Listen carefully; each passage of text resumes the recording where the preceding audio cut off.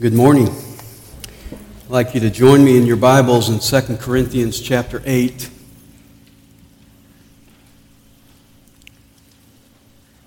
You know, people can be funny about their money. I heard about a couple that lived in Maine in the early days of aviation, and Stumpy and his wife Martha went to the state fair each year, and one year there was a barnstorming pilot there offering rides in his open cockpit biplane. Stumpy said, "You know, Martha, I'd love to ride in that plane." Martha said, "I'm sure you would, Stumpy, but that airplane ride costs $10, and $10 is $10. Stumpy said, "Well, I'm 72 years old, Martha, and if I don't go now, I'll never go." Martha said, "Stumpy, that airplane ride costs $10. And $10 is $10. Well, the pilot overheard their conversation. He said, "Folks, I'll make a deal with you. I'll take you both up, and if you can stay quiet for the entire ride, I won't charge you. But if you say one single word, it'll be $10. They agreed, climbed into the airplane. The pilot put the plane in all kinds of loops and rolls and stalls and dives, but he didn't hear one word from Stumpy and Martha behind him. He landed the plane, turned to Stumpy and said, "I gotta say, I'm impressed. I tried everything to make you holler, but you didn't." And Stumpy said, "Well, I was going to say something when Martha fell out. But $10 is $10.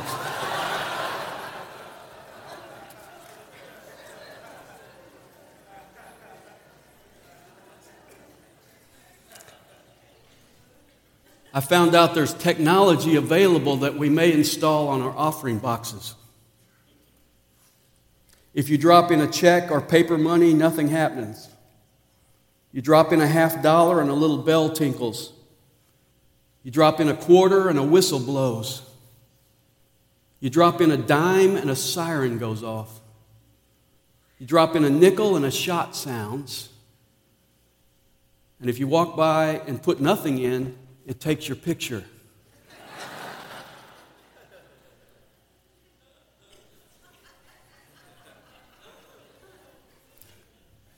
In 2 Corinthians chapters 8 and 9, Paul gives us the longest section in all of Scripture on the subject of giving. But what's interesting to me is that he doesn't start with money. In fact, never once does he mention the word money in these two chapters. And he doesn't start with giving. He starts with grace. Notice verse 1. "Now, brethren, we wish to make known to you the grace of God, which has been given in the churches of Macedonia, that in a great ordeal of affliction, their abundance of joy and their deep poverty overflowed in the wealth of their liberality. For I testify that according to their ability and beyond their ability, they gave." Why does he start with grace? Because grace always gives. That's the nature of grace. How did God show his grace to us? He gave. How do we show his grace in us? We give. And Paul begins by describing the churches in Macedonia in verses 1 to 5. And he talks about how they were a model of giving by grace. And in verses 1 to 5, we're going to pick out this morning 7 characteristics of their giving that display the grace of God. First of all, grace gives anonymously. Notice verse 1 again. "Now, brethren, we wish to make known to you the grace of God, which has been given in the churches of Macedonia." Now, I want you to notice that not one single individual is mentioned here. In fact, not even one specific church is mentioned here. He just says the churches of Macedonia. I had to get my atlas out. Looked up ancient Macedonia and found out that these churches included the church in Philippi and the church in Thessalonica and the church in Berea. But he just lumps them all together. You see, nobody gets highlighted when you give by grace except God, who is the giver of grace. Jesus said in Matthew 6:3, when you give to the needy, don't let your left hand know what your right hand is doing, so that your giving will be done in secret, and your Father who sees what is done in secret will reward you. You see, those who give by grace aren't concerned about who sees, because they know that God sees, and God will reward, and so they give anonymously. Now, that doesn't mean it's wrong to give openly. Everyone knew in the early church that Barnabas gave the money for the sale of his land in Acts chapter 4. We're told in the early church that they came and laid their money at the feet of the apostles. That was an open thing. But this is an issue of the heart. See, I give anonymously. I don't want credit for it. I don't want the applause of men. I don't care about that. I don't want my name put in the $1,000 club membership, or engraved in marble somewhere for the super saints, or put in a book somewhere so everyone will ooh and ah and say, how did he do that? You see, when it's God's grace moving me to give, I do it anonymously. Have you ever been somewhere where they pass the plate and you gave just because you knew somebody was watching you? You ever done that? I got to find something to put in there, because this guy next to me is going to think I'm a tightwad if I don't put something in there. That's not grace giving. Grace giving isn't concerned about the horizontal, it's concerned about the vertical. There's an audience of one. God is watching me. And God has promised to reward me. And God is the one who has given me His grace. And God's grace is such that it has to give. It has to flow out of me to other people. And I do that anonymously because He's the only one I care about. Second characteristic, grace gives unexpectedly. Look at verse 2. That in a great ordeal of affliction, their abundance of joy and their deep poverty overflowed in the wealth of their liberality. Now that's a vivid picture. Their great ordeal of affliction, that word affliction means literally to press down. In their great ordeal of being pressed down and their deep poverty, it overflowed in their liberal giving. When they were getting hammered, when they were getting beaten down by circumstances, and they were in deep poverty, out of being pressed down and hammered down, what flowed out? Generous giving. Now, you don't expect that to happen. You expect out of affliction and poverty people to draw in, not give out. And so they did the unexpected. In fact, Paul says that in verse 5. He says, and this, not as we had expected. Paul says they did beyond our expectation for them. These people were poor. This is like Bangladesh sending aid to Ethiopia. It doesn't make any sense. You're going to people on welfare and saying, I want you to give to these other people on welfare. That's unexpected. That's not normal. But if you're trying to figure it out, let me tell you something. Grace doesn't operate on the basis of logic. Grace gives unexpectedly. We tend to think that when we're poor or we're going through some kind of ordeal of affliction that we're not expected to give. I think a lot of us have been trained by the tax table. One good thing about being poor, when you come time to taxes and you're below a certain line, you just go, I don't have to give anything.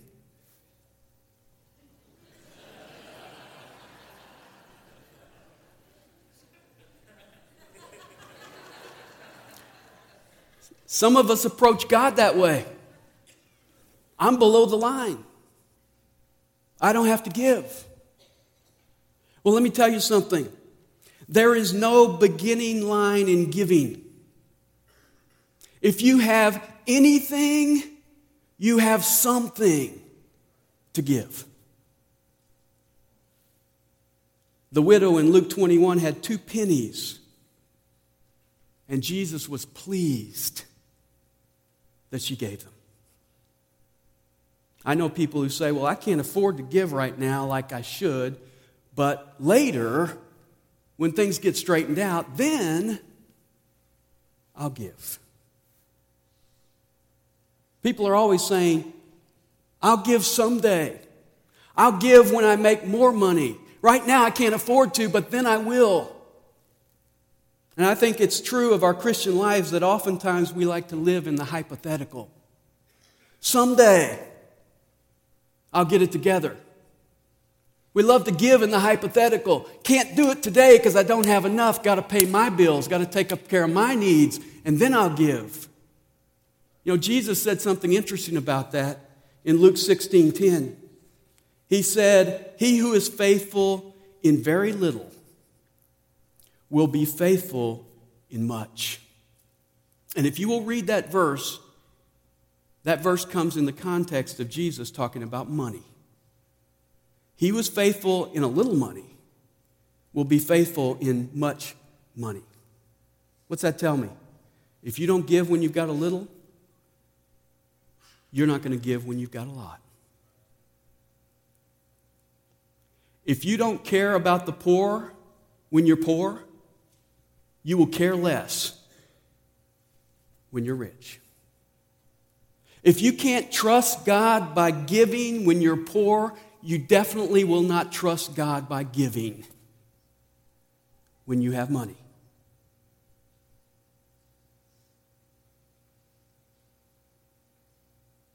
Let me address the young people for a minute. Young people, are you giving? You say, I'm just a kid. Just high school. I'm in college.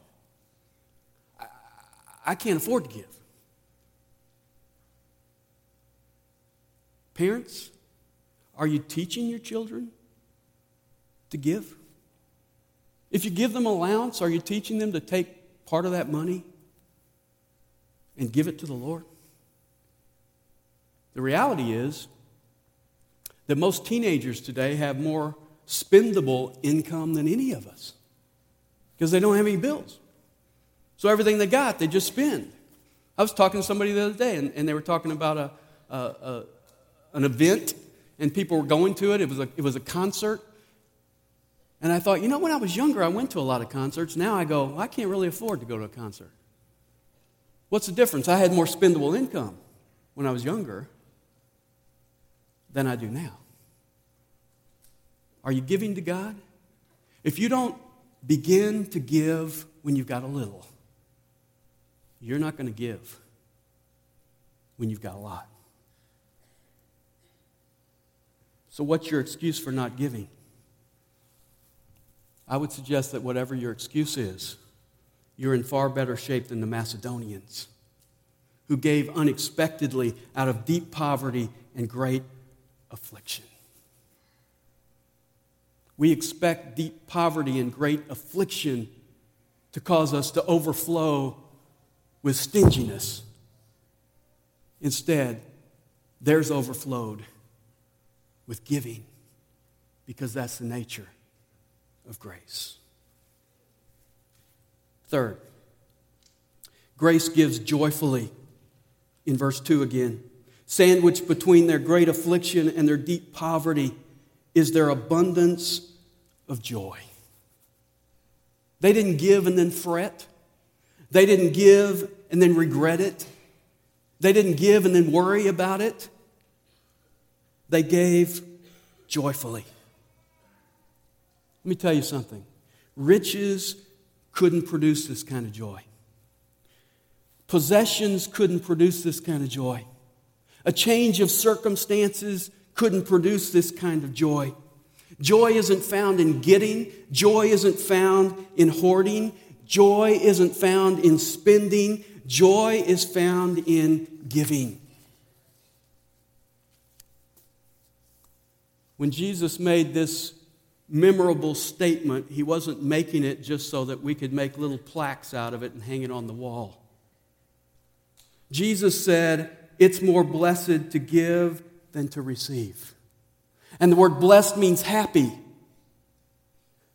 It's more happy to give than to receive. See, that is a principle of the universe. And the Macedonians got a hold of that. And even in their poverty, even in their affliction, they gave and they were joyful.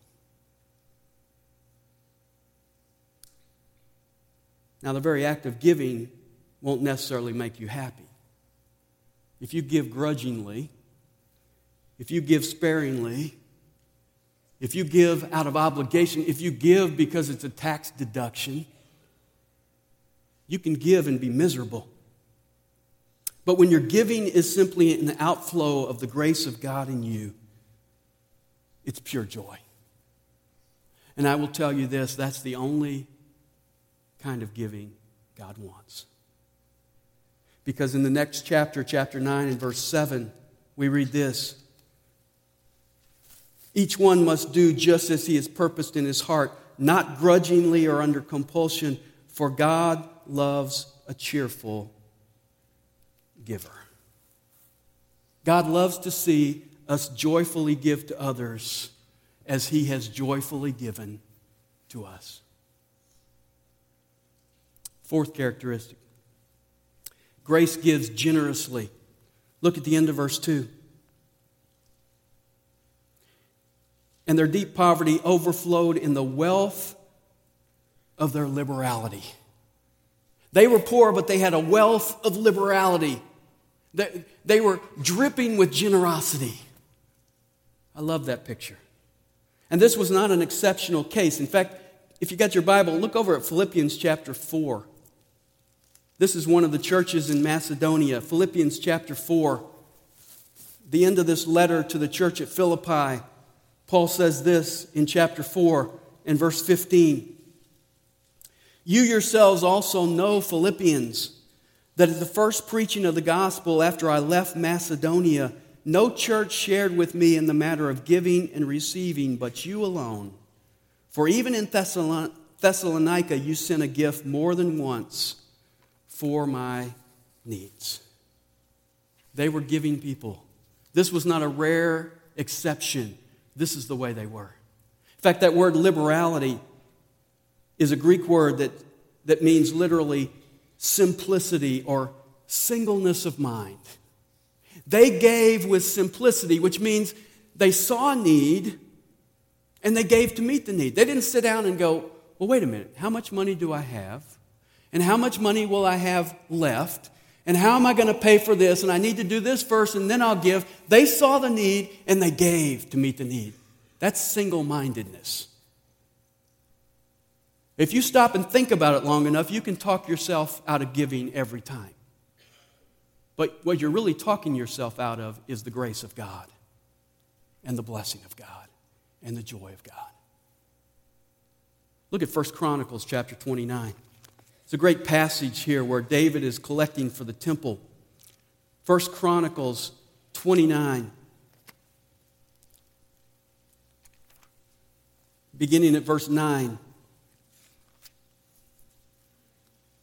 It says, Then the people rejoiced because they had offered so willingly, for they made their offering to the Lord with a whole heart. And King David also rejoiced greatly. So David blessed the Lord in the sight of all the assembly, and David said, Blessed are you, O Lord God of Israel, our Father, forever and ever.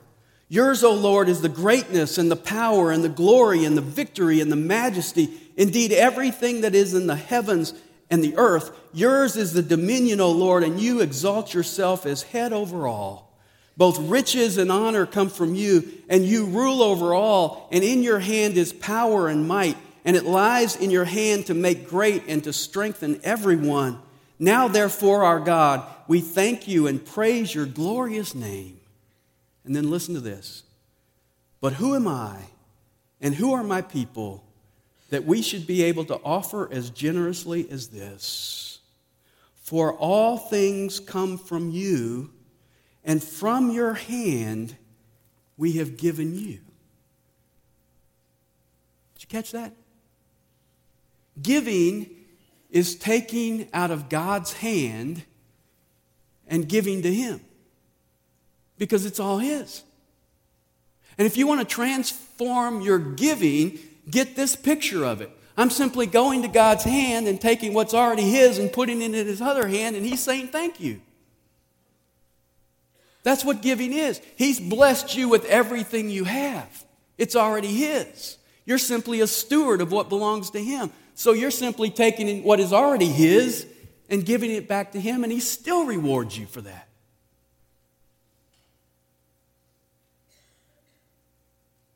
You say, well, Dan, can't you be too generous? I mean, how much is too much to give? Well, look over in chapter 9. We'll cheat. We'll go ahead here. Chapter 9 and verse 6, because you will have forgotten this by the time I get there.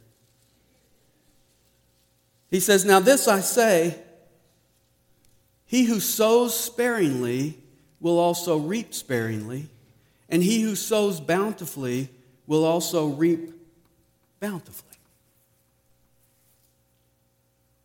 If you're a farmer, how much you want to reap? Whatever you choose that you want to reap, you first got to sow. And so he says, giving is sowing. How much you want to reap back on harvest day? You make the choice. How much is too much? When you're investing, you're planting in God's garden, and you're going to reap one day. Look at another verse in Luke chapter 6 and verse 38. Luke 6:38, if you've never marked this verse, you need to mark it. Jesus says, give, and it will be given to you. That's a promise. Give, and it will be given to you. They will pour into your lap a good measure, pressed down, shaken together, and running over. For by your standard of measure, it will be measured to you in return. God says, you give, and I'll give back to you. And guess what? I'm going to let you pick the measuring cup that I use to give back to you. You want to use a thimble? Use a thimble. When it comes time for God to give back to you, He's going to use a thimble. You want to use a quarter cup? Use it. If you want to use a cup, use it. You want to use a shovel? Use it. You want to use a wheelbarrow? Use it. Whatever you use as a measure, God will use that same measure to give back to you. How much is too much? You see, the Macedonians knew that they couldn't outgive God. And so they gave generously. Fifthly, grace gives sacrificially. Notice verse 3. For I testify that according to their ability and beyond their ability, they gave. Now let me ask you a question. How do you give beyond your ability to give? Well, you sacrifice. When is the last time that you gave beyond your ability to give? Let me show you another passage. Luke 21, familiar passage. I'll read the first 4 verses. Speaking about Jesus, it says, and he looked up and saw the rich putting their gifts into the treasury. And he saw a poor widow putting in 2 small copper coins.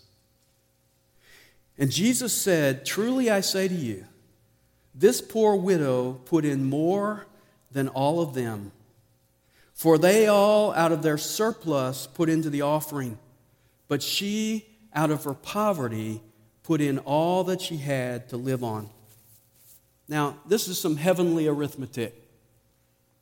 And what we learn from this passage is the issue Jesus is interested in is not the amounts. What Jesus is interested in is the percentages. They gave out of their surplus.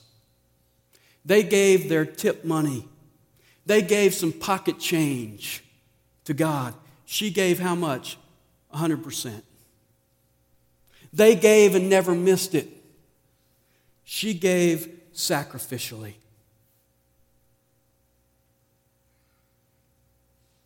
You know, some of us give so little to the Lord and to others that we don't even miss it.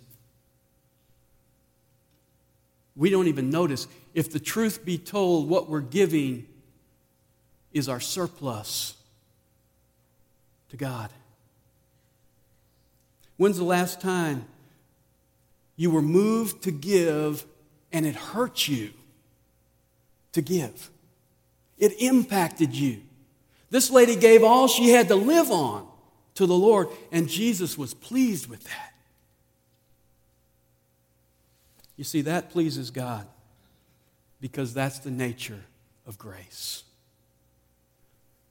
God showed His grace to you by doing what? Giving His Son as a sacrifice. And the way He sees His grace lived out in your life is by giving sacrificially. David said in 1 Chronicles 21:24, I will not offer to the Lord that which costs me nothing. I'm not going to give God something that doesn't hurt. I'm not going to give God something that isn't a sacrifice. I'm not going to give God something that doesn't cost me something. Grace gives sacrificially. Sixth, grace gives willingly. Notice the end of verse 3. It says they gave of their own accord. That means they gave willingly. Verse 4, begging us with much urging for the favor of participation in the support of the saints. Paul didn't have to pressure these people to give. They wanted to give. They gave willingly. In fact, they begged Paul to give. Pass the offering again. Please, we want to give. They remind me of the Israelites in Moses' day. Back in Exodus chapter 35, we read this. Verse 4. Moses spoke to all the congregation of the sons of Israel, saying, this is the thing which the Lord has commanded, saying, take from among you a contribution to the Lord. Whoever is of a willing heart, let him bring it as the Lord's contribution. Verse 21. Everyone whose heart stirred him and everyone whose spirit moved him came and brought the Lord's contribution for the work of the tent of meeting and for all its service and for the holy garments. Verse 22. Then all whose hearts moved them, both men and women, came and brought brooches and earrings and signet rings and bracelets and all articles of gold. Then verse 29. The Israelites, all the men and women whose hearts moved them to bring material for all the work which the Lord had commanded through Moses to be done, brought a free will offering to the Lord. And then in chapter 36, listen to this. And all the skillful men who were performing all the work of the sanctuary came, each from his work which he was performing, and they said to Moses, the people are bringing much more than enough for the construction work which the Lord commanded us to perform. So Moses issued a command, and a proclamation was circulated throughout the camp saying, let no man or woman any longer perform work for the contributions of the sanctuary. Thus the people were restrained from bringing any more. Wouldn't it be nice if as a congregation we had to say, stop giving. You've given too much to the Lord. You're too generous. We need to restrain you from giving. See, that was true in Moses' day, and the Macedonians were cut out of that same fabric. They gave willingly. They viewed it as a privilege to give to the Lord. Let me ask you something. Do you view giving as a burden or a privilege? If you really understand grace to any capacity, then you see giving as a privilege because grace is giving. And then finally, grace gives totally. And we looked at this last week, but we'll touch on it again in verse 5. And this, not as we had expected, but they first gave themselves to the Lord and to us by the will of God. They didn't just give their money, they gave themselves. And that's always the first condition in giving. In fact, God doesn't want your money if He doesn't have you. Stories told about the Franks, a Germanic tribe in the 9th century. And well-meaning commanders would sometimes have their whole army baptized before they went into battle. And it's said that many of the Franks got baptized, and they would get baptized and hold their right arm in the air so it didn't get wet. So that then in battle they could still wield their battle axe and freely in battle and not worry about it, because they would say, well, my right arm is not baptized. The modern day counterpart to that is people getting baptized with their wallet in the air. I got baptized, but my finances didn't. You see, the Lord says, you first give yourself. And when you give yourself to the Lord, that's everything. God's grace gave all. He gave Jesus. And He wants us to give Him our all. Ourselves, our possessions, our ambitions, everything. And then when God's grace is truly in my life that way, it demonstrates itself in the kind of giving that we see in the Macedonians, that they gave anonymously, unexpectedly, joyfully, generously, sacrificially, willingly, and totally. And why does God's grace do that in me? Because of what it's done for me. Remember verse 9, chapter 8? For you know the grace of our Lord Jesus Christ, that though He was rich, yet for your sake He became poor, so that you through His poverty might become rich. Jesus gave up His riches and took your nothingness so that you might have His riches. That's grace. And there is no other way to respond to that grace than to humbly give ourselves back to Him and all that we possess and all that we have. Our plans, our ambitions, our possessions, our money are all to Him. We're going to close our service by taking communion.